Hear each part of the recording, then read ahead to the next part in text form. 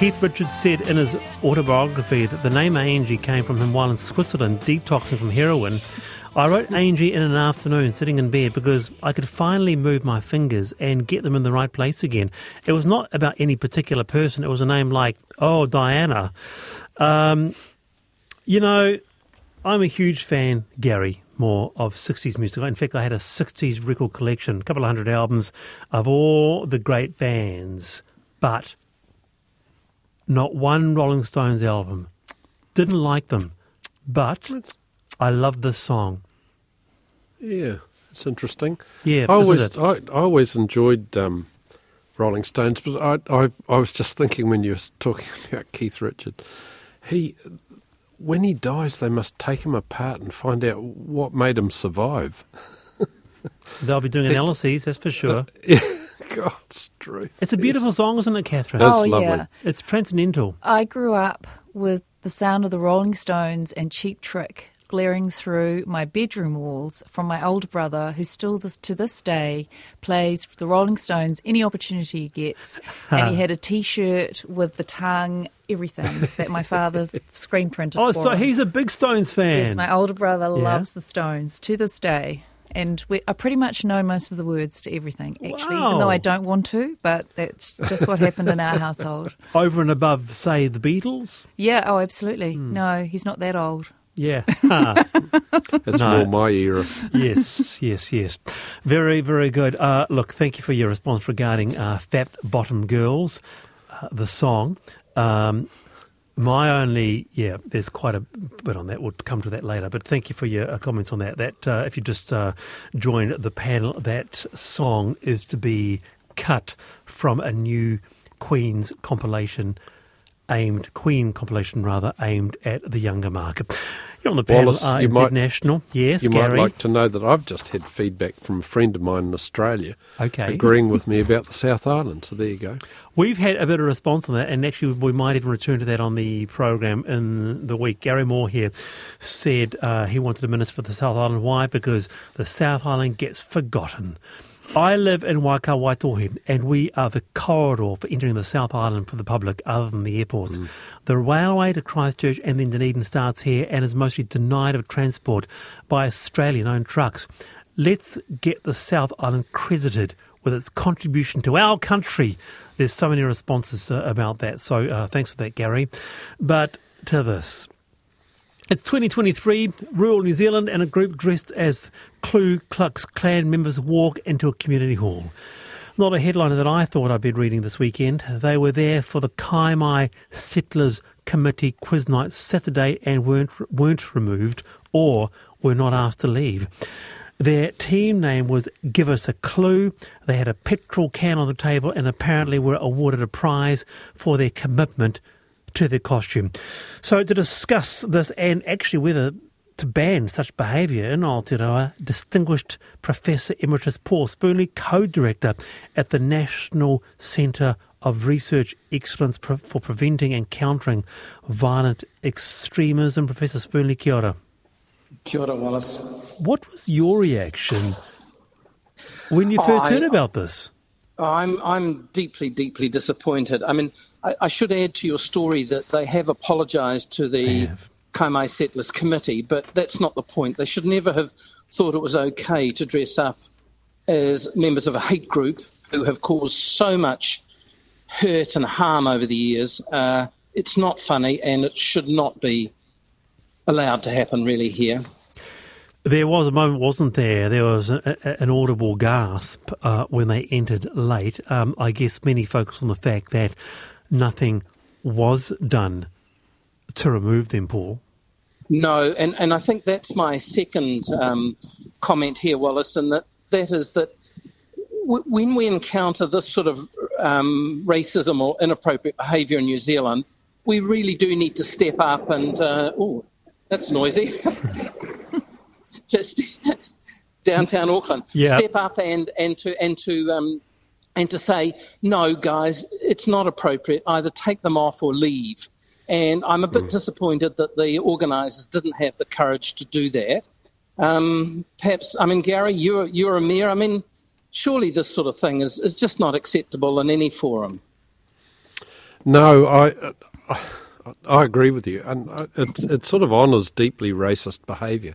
I think what I would do if I were the mayor in Tauranga, and they haven't got a mayor at the moment, but I would insist that those 4 young men had a history lesson on the Ku Klux Klan and how revolting it was, and actually identify them and say, these guys want to say an apology to our city, because it's really, the Ku Klux Klan history is just revolting, and it's not funny at all. And you mentioned Wallace, the petrol can, so that invokes all of the burnings and lynchings and everything else that the KKK were involved with. So, they really compounded the error there.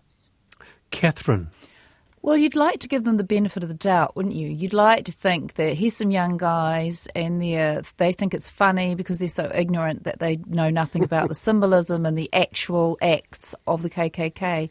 But when the story gets bigger and you hear the detail that they went, the trouble that they went to around having a petrol can on the table, then what that signifies to me is Tauranga is clearly a deeply racist community, and the second thing is that as no one actually got up and protested, what does that say for that Kaimai community? And I would say that it says quite a lot, and it's really, really disappointing. And I don't think you're ever going to be able to ban this kind of behaviour, because how could you?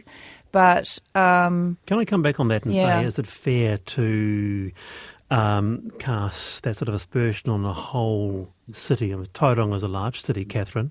It's quite a strong thing to say. You're quite entitled to say it, but I'd just like to quote Taika Waititi, that New Zealand's just a little bit racist, It's a little bit racist everywhere. And this is not the first racist incident that I've heard of coming out of Tauranga. It's the last of a long line of racist incidents. So, the fact that these guys just thought it was funny is irreprehensible. And I agree with Garry. I think some kind of apology. But the trouble is that they will, once they're identified, because clearly they're unidentified wearing a hood, once they're identified, then they will become the target of all sorts of abuse, I would imagine. Not sure. Well, let's put that to Paul. Paul, is there something in that there is incidents like these don't come from anywhere? Is there some sort of reckoning or some sort of reconciliation that maybe communities do have to say, okay, what is going on here? What makes it happen? Why is a community allowed to enable this to happen? I mean, this is outrageous. It is outrageous, Wallace, and I agree entirely with you. And I think what it does is it raises fundamental questions about our lack of history, that we don't know about this or the Holocaust or, Islamophobia, and to think it's okay for anybody to, call upon those histories of hate to do this is really quite inappropriate. And I agree with Kathryn. I think there have been a number of instances, both KKK, but also the blackface instances, where we had one quite recently in Christchurch, where, not only did people think it was okay, but then the people who were there didn't call it out for what it was. So, it's a fundamental lack of historical understanding, which we need to set right in order for people to understand how offensive this sort of toxic hate is. Just one point, can I ask you, Paul, that there is now a movement in Australia to ban Nazi salutes and insignia. Do we need to look into banning behaviour, insignia, stuff like this here in New Zealand? Yeah, I'm not a big fan of banning. But Why I think not? what we need to, because I don't think it works. It tends to make martyrs of people, and you get these boundary problems. So the mongrel mob use Nazi insignia. So is that as offensive as somebody who dressed up as Adolf Hitler or who wears a KKK? Well, and is I've got two. Yeah, go on. Well, why would yes, it not is. be? No, absolutely. But then, by then. Well, can I just say a couple of things, Wallace? First of all, I always say educate before legislate. So I think there's a public role and process that we need to go through here. But then we also need to make it very clear that there are some behaviours, there are some words, there are some symbols which are simply unacceptable. And the question for me is I think we need to have a bit of a debate about that. So banning it is a sort of fairly crude way of going about it, but we should say that these are things that are not acceptable in our society. These are what we've signed up to. We do not accept that these are appropriate in our community because of their offensiveness to others. Final thoughts, Kathryn? Well, we have to know our own history first and foremost. Yes. And I think Yes. the fact is that these young guys, for some reason, are referencing the KKK. In Aotearoa, we've had our own instances of apartheid with the no Māori allowed policies in small towns like Pukekohe and Tuakau, and not many people are aware of those. And recently there was a very well-made documentary called No Māori Allowed that explored that. So until we know our own history, I think it's still going to be these guys are going to use the KKK and other symbols of other people, other nations. Not that I'm promulgating using symbols of our own racism, but, this is about knowing history and knowing the significance of history. And I agree with Paul. Very Helga. good. Yes, I would agree entirely with that, Kathryn. Our own history, but also global history. Nice to have you on the program, Professor Spoonley. Kia ora. Thank you. That's Thank you. Paul Spoonley there. Now, people are saying that, look, just by the way, Kaimai Settlers Hall is outside the Tauranga city boundary. So there you go. It is 15 to 5. The panel are NZ National. Kathryn, Graham and Garry Moore with me today. Younger workers are showing the highest levels of job stress, job anxiety and job depression, according to a new study from Massey University. Not good results on the whole for the 35 and under category. On the flip side, older workers are the happiest, with workers 51 and over showing the highest levels of positive workplace being. Really interesting research here, so we thought we'd get in Dr. Zoe Port with us, who is the researcher. Kia ora, Zoe. Kia ora, thanks so much for having me. Tell us about the research. How do you conduct it? Sure. So this research has been undertaken by myself and my colleague, Professor Jared Ha. We thought we'd bring the youth and the old perspective there, and it was an online survey that we conducted. We got 709, to be exact, New Zealand workers of all ages last year, and we were asking questions relating to work-related factors and also well-being-related measures, which I can discuss and unpack with you now, when you're ready. Well, did participants have to give reasons for their answers? I mean, do we know why? That's what I'd really like to know. Yeah, no, great question. This was what we call a quantitative cross-sectional survey. So we were primarily looking at numbers, getting them to rate how they felt in relation to a number of things. So this is not something we've delved into more depth with, although I think when I've got, I can kind of compare with you now, I think we can link certain outcomes together. And also I do a lot of work myself with young workers. I'm young or youth adjacent, and also do a lot of work with young worker advocacy. So I think I've also seen in the flesh what things that might point to why we're seeing these findings. Should we start with you, Garry? Well, I find this quite interesting, actually, because our family has a company and our younger employees have been excellent, particularly when we treated them well. And but one of the things I watch, I look at my grandchildren and I'm looking at, they spend their time on individualising on a cell phone. And I wonder if they are having the culture shock between us working collectively in a business and their individual desire to actually just relate to that screen. I don't know, that might be a very dumb observation, but I just wonder if we're individualising our kids to the point where working with others might be quite difficult. It's an interesting interesting observation and question, if you will. I think what I will say is, I'm very mindful of what we can and can't claim from these findings. We didn't really tap into those attitudes, although as soon as you said technology, my ears perked up, because you might find this interesting. One of the things that our younger worker group scored most highly for is using technology to do work outside of work hours. So that kind of speaks to what you're saying, that being connected and switched on, doesn't it? And I don't necessarily, I guess in the context of these findings, we don't necessarily think it's a good thing. It's not terrible, but we think that is one reason, for example, that we're also seeing those younger workers with the lowest perceptions of work-life balance, which then is leading to those stressful outcomes. But high stress, high anxiety, high depression, low happiness.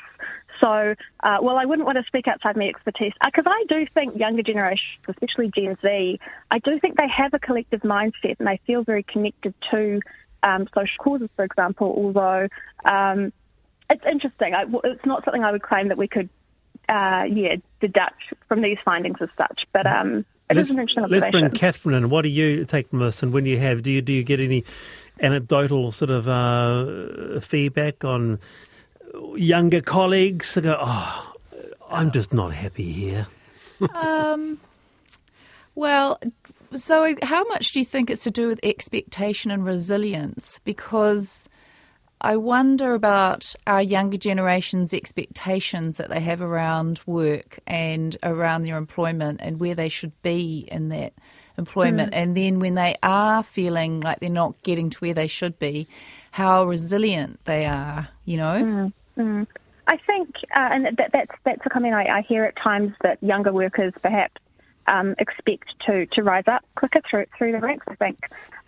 What I would say is that, again, what we can bring from the study, one thing that our younger workers did report was perceptions of lower support from their employer, and also perceptions that their work was less meaningful. They felt that they had the chance to engage in less meaningful work. I think tapping into what you're saying about those expectations, I think we could all agree having a supportive employer and manager and workplace is a reasonable expectation. So I think maybe that's one to point to, that is somewhere where our employers of younger people seem to be falling short, at least according to our sample. Again, my experience of the younger generations, especially Gen Z, often they are more willing to question, I guess, hierarchy, as you're saying, question, why can't I move up quicker? If I've got these things, show me the path to move up through the workplace, because if I'm not moving into a role that I feel fits my capabilities and I'm not understanding why, I think that does really lead to dissatisfaction. But I think just at a more basic level, again, what we're seeing with our findings, just these basics of the workplace, that they're just feeling they're not receiving, so they don't see meaning in their work, they don't feel supported. They also feel most likely that their employer is watching them more so than other age groups, which is interesting. Okay. So I find that fascinating. Really nice. One of the things I wonder about is, as probably the oldest person here, my employers, all of them they all felt that these were accountants' offices, they felt they had a responsibility towards my training. And I wonder how much of our society has made us measure everything without necessarily the other side of the picture, the educative role and responsibility of older people. Zoe, on that note, we'll have to leave it there. I really appreciate this could be half our discussion actually, but thank you for your time, and hopefully we can return to it. Yeah, Dr. Port there, Zoe Port, the younger workers are showing the highest levels of job stress. Anna says, I'm really disappointed to hear that no one stood up to express their horror at that incident where the KKK costume people went in. It showed a lack of leadership from the other members of the audience. As a society, we do need to step up our game about saying, hey, this is not acceptable. It's hard to do, but it's so important to look after our more vulnerable community. I agree with your panellists that it does say something about a particular area. This is not the world I want my mokopuna to grow up in. So collectively, let's do better. Thank you. And there is a big response. I want to put this out to you. I want to share a thought with you. And this is to people who live in the South Island. Do you think you are being forgotten? Are you being forgotten? because there have been quite a few on the back of Garry's I've been thinking to say, hey, what about us? Why don't you email me, thepanel@rnz.co.nz. As a South Islander, are you being forgotten? We'll come to it later in the week. But finally to this, the paper run. Look, it's a classic first job for many young people. Maybe it's the local paper, maybe it's the pamphlet run with the weekly supermarket specials. But what are the rules here? An Auckland woman posted to Facebook expressing concern about her niece being asked to deliver an extra 35 kilograms of cat food samples alongside her normal 35 kilograms of pamphlets for the same money. My producer Ayana can recall delivering the local paper when she was 9, getting $7.20 in cash in the brown envelope weekly. That's young. With us is employment lawyer at Webb Ferry Lawyers, Kimberly Jarvis. Kia ora, Kimberly. Kia ora. How old do kids have to be to work a job like a paper run? Well, there's no actual minimum age, and in fact, if you're under 16, there's not even a minimum wage for doing that work. So, presumably, as long as you're big enough to walk and follow instructions, you can probably be employed as a paper route. When you think about that, Kathryn, isn't it odd that you could be 9 and at the end of your shift, you might well get a gold coin? It's all coming back to me as to why I never, ever had a paper run. It's just not financially worth it. So you never had I disagree. Paper, yeah? Okay. No, never. Stay there. I disagree. Kimberly, Garry. I bought my first Austin 7 off my paper run. That says a lot about you, Garry. Yeah. Oh, well, it was a long time So ago. you're saying it was worth it? Yeah, look, I was thinking about this, and I was thinking about our granddaughter who works for the family business, and she worked on a low wage until one time she worked out she was being ripped off and demanded a pay rise. And so by that stage that she'd realised that she was worth it. And so I think that there is an element of training, and you really are not worth a lot delivering papers. And I can remember having extra deliveries as well, and we didn't get anything extra. I just think that's somebody being pathetic, actually. It does seem a bit... 35 kgs of cat food is a lot. That's 70 kgs total for a 19-year-old. Well, you do 2 runs then. Well, that's God, double the you work, lot, you're just Garry. soft. Gosh. Yeah, no, we're getting soft, Garry, absolutely. But back to Kimberly. Are there other rules for working kids in New Zealand? Yeah, there are. So no worker under 15 is required to lift any weight or perform a task that would be likely to be harmful to their health. So there's probably a good argument to say, well, how much does this child weigh? Because if you think about what we would expect an adult to pick up, we're not expecting, for the most part, adults to be lifting stuff on their own that's their body weight or double their body weight at a time. So that you'd have to look at it the same way as you would lifting for any other industry or for an adult in terms of what makes it reasonable, what makes it harmful. But my gut feeling would be saying I wouldn't be expecting an adult to lift their own body weight more. So it probably seems like that's going to be harmful in my view. Kathryn?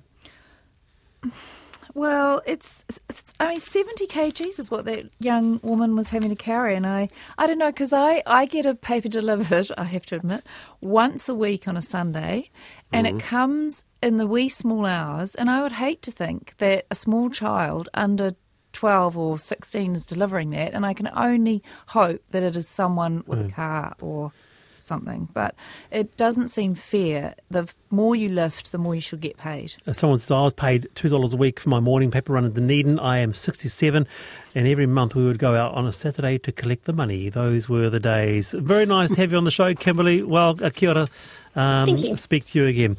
So, yes, did you do a paper run? Paper runs are contracts, not employment, but do you have to be 18 to commit to a contract? So that, what was an Austin 7, Garry, was it? Yeah. They were cheaper in those days. Yes, I can imagine. I just think, though, that it's sort of the ethos of work, it's the responsibility, and I must say that my boss, Wally Harris in Palmerston North, used to let me drive his Ford 10 van and we'd deliver the papers, and that to me was the bonus for me, to drive this dreadful old van. But no, I think it's great that kids can have all sorts of jobs to teach them the ethos and the beauty of work. The love of a local paper run, eh? Very good. All right, Garry Moore, Kathryn Brown, kia ora to you both. Lovely to have you both. I'm Wallace Chapman. See you tomorrow at 3:45. Checkpoint is next.